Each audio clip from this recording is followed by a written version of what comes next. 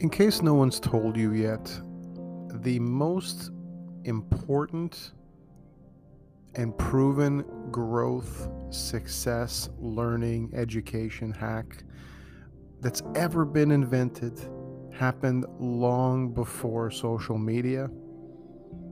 It's simply putting yourself in a room where you are the dumbest person in that room. And I don't mean that you're dumb, but when I'm doing this and I put myself in a room with people, real people, whenever possible, Zoom calls, whatever's best for them, of course. My goal is to say,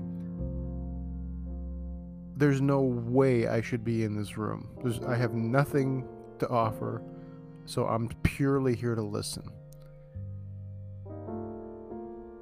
That has been, for me, the most important decision I've ever made, is to be okay with being wrong and not knowing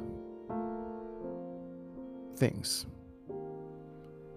Being always willing to learn, putting myself into places and around people who've been through way more than I have, and more importantly, be around the people who are experts at what they do in their respective fields.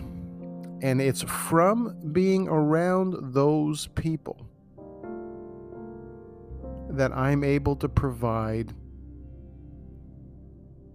a very unique insight.